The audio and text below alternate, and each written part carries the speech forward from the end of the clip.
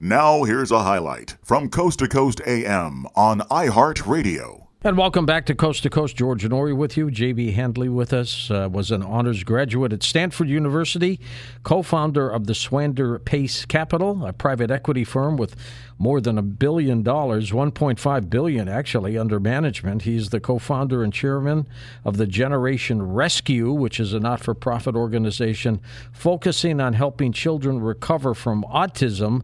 That was inspired by the journey of his son, Jameson, who was diagnosed with autism back in 2004. JB has also started a podcast now called How to End the Autism Epidemic. A couple of his books, How to End the Autism Epidemic and also Underestimated. JB, welcome back, my friend. How are you and the family? George, doing great. Always a pleasure to be here. Looking forward to this. A lot of people still don't understand autism, what it is, what it's like to live with an autistic child. And I hope we help them a little bit understand this because it's really important, isn't it? It is indeed. And I think what's hard for people to appreciate is that they call it a spectrum. I prefer to refer to it as a continuum. But on the outer boundary of that continuum, you could have somebody with an autism diagnosis who's at college, fully verbal, independent, and living a near quote-unquote normal life. At the other end of that continuum, you could have someone who practices a lot of self-injury, can't speak, can't take care of themselves, fully institutionalized, and yet both have the autism label attached to them. And the reason I'm here is the approximately 40 to 50% of the children and young adults diagnosed with autism who are what we call non-speakers, meaning they either cannot speak at all or they have very unreliable speech. Those are the cast-offs of the autism world, and I think every parent who has a child with an autism diagnosis has a challenging time, but there's about 3 to 5 million just in the States alone who are non-speakers or unreliable speakers. My son happens to be one of them, so I'm speaking firsthand experience. And in the last 15 months, I've simply had the most extraordinarily positive and hopeful thing happen with my son. What happened?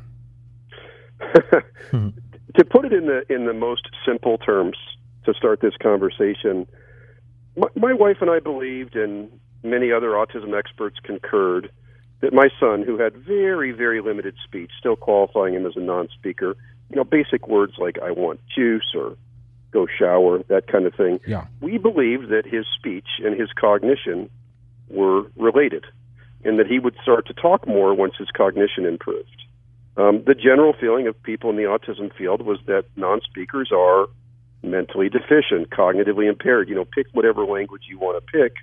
And we subscribed to that. The truth was that we didn't know what went on inside our son's brain. We didn't know how he saw the world, how he processed it, whether he felt love, whether he had dreams or ambitions, how he thought about his future.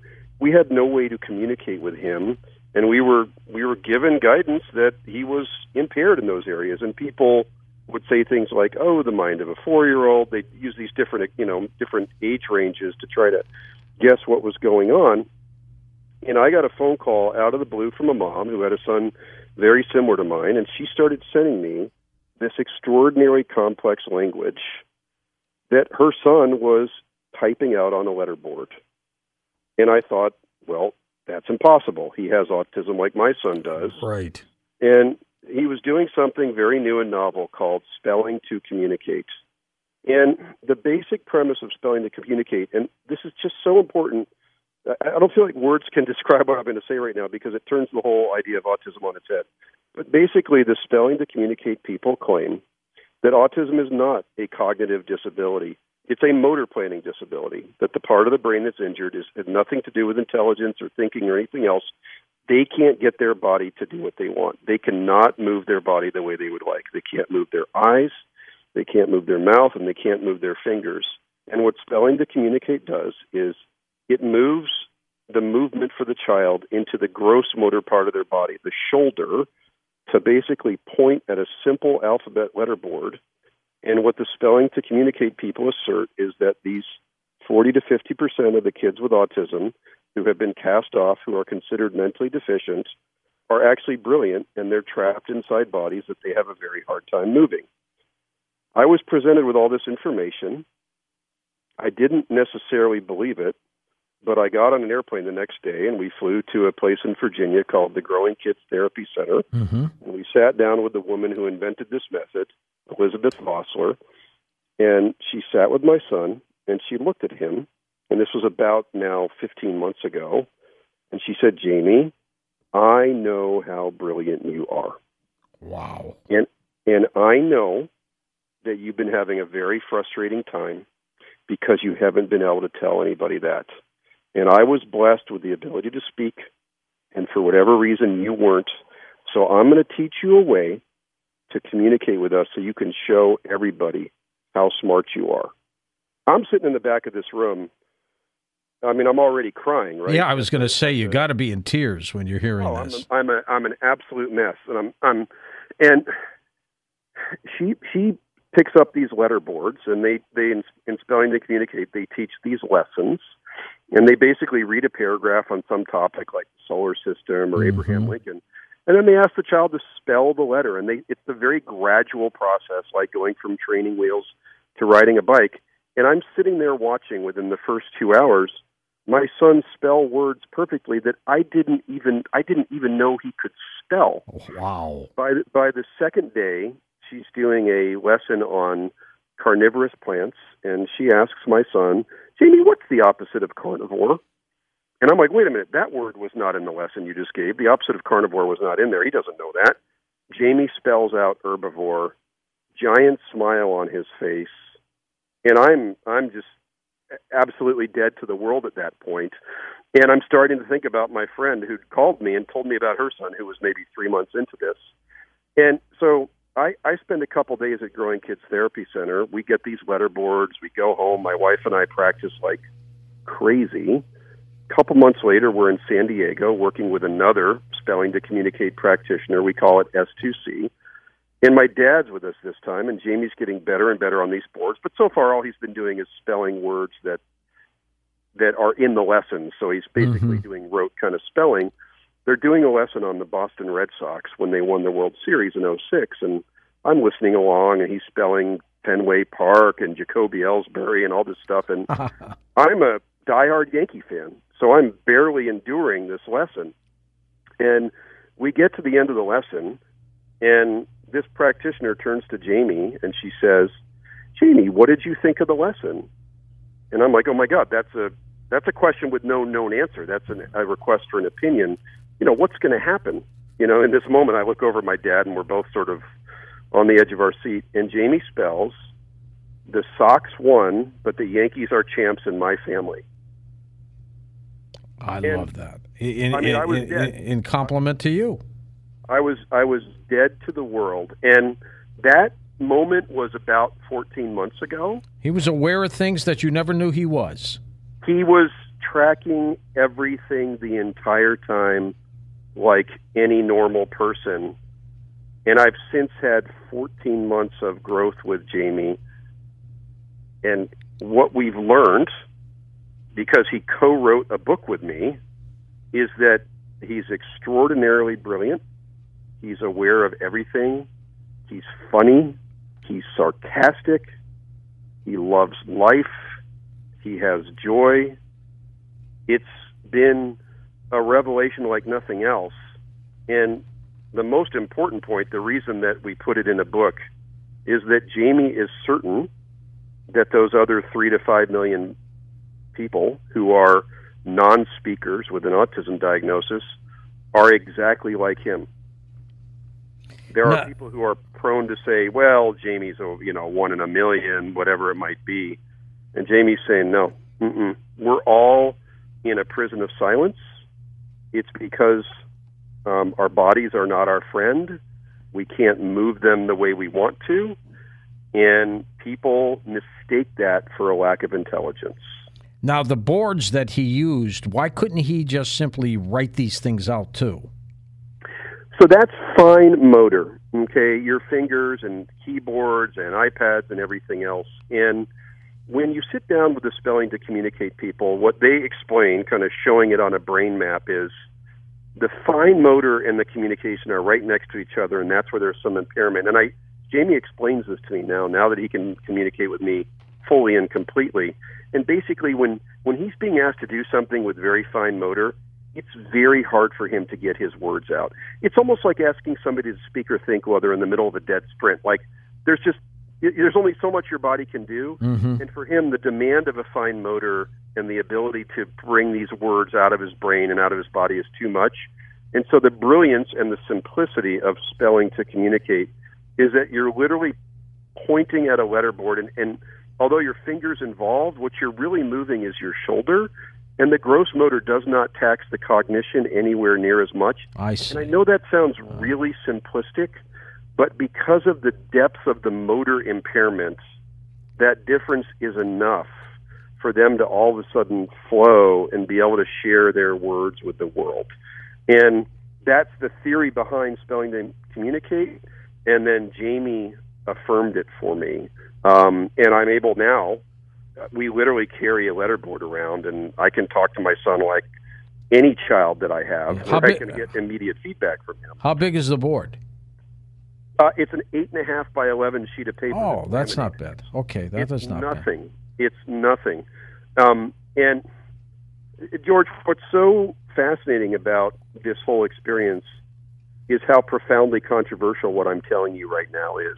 You are a good-hearted, normal person with a, casual understanding of autism, if you will, who thinks this is great and wonderful.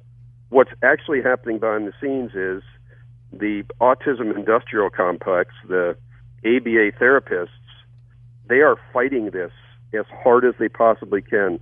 They are denying that it's the children who are doing the spelling.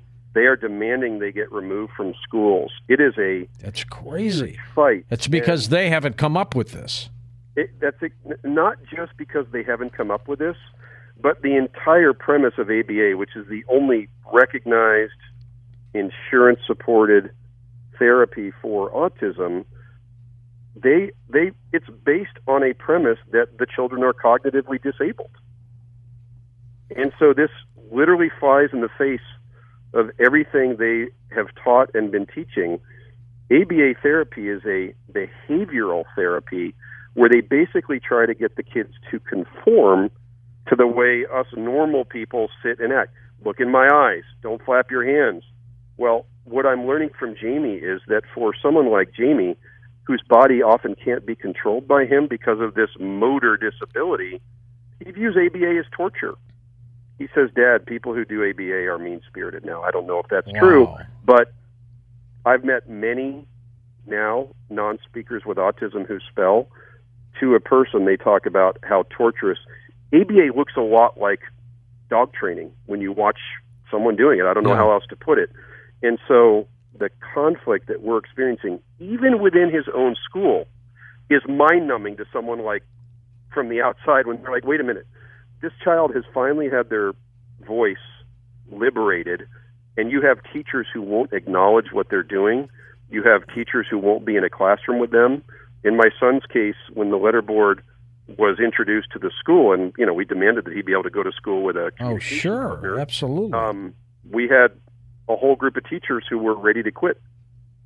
Unbelievable. And it's a microcosm for what's happening nationally as more and more of these letterboarders, and there's only maybe 1,500, 2,000 of them now in the U.S. out of this number of 3 to 5 million. But what's happening with them is miraculous. They're proving to be all eloquent and amazing, and I call it the autism industrial complex is fighting tooth and nail to deny these kids a voice. How can they deny that it's not working? What they say is that it's a Ouija board. They say that it's the communication partner who is doing the words. And so they take this angle of, hey, we're just trying to protect this child. You, the parent, you, the communication partner, you may not even know you're doing it, but you're the one communicating on their behalf. And that's what they say.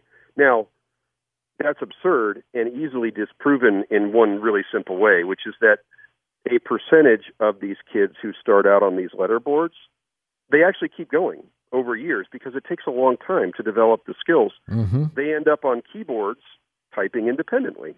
That's right? amazing. And then you ask these children, how'd you get here?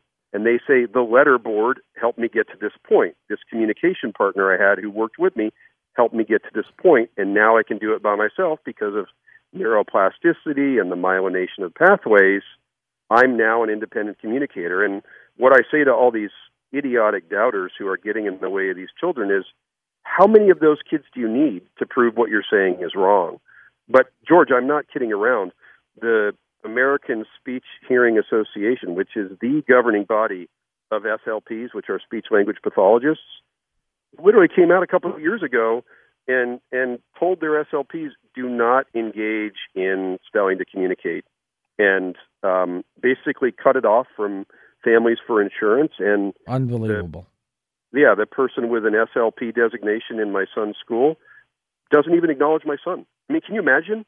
For 17 years, having no capacity to communicate. How cruel and mean could they be?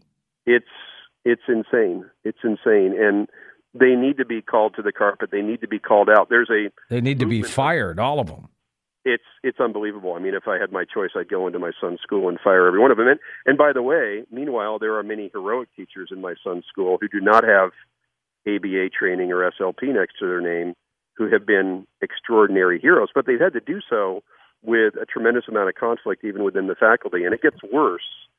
My son's school, which is a very well-intended school run by some very good people, if they don't have 60% ABA faculty on staff, parents can't get their insurance to pay for the school. I see. They have a little bit of a lock on the industry. And meanwhile, here's my son.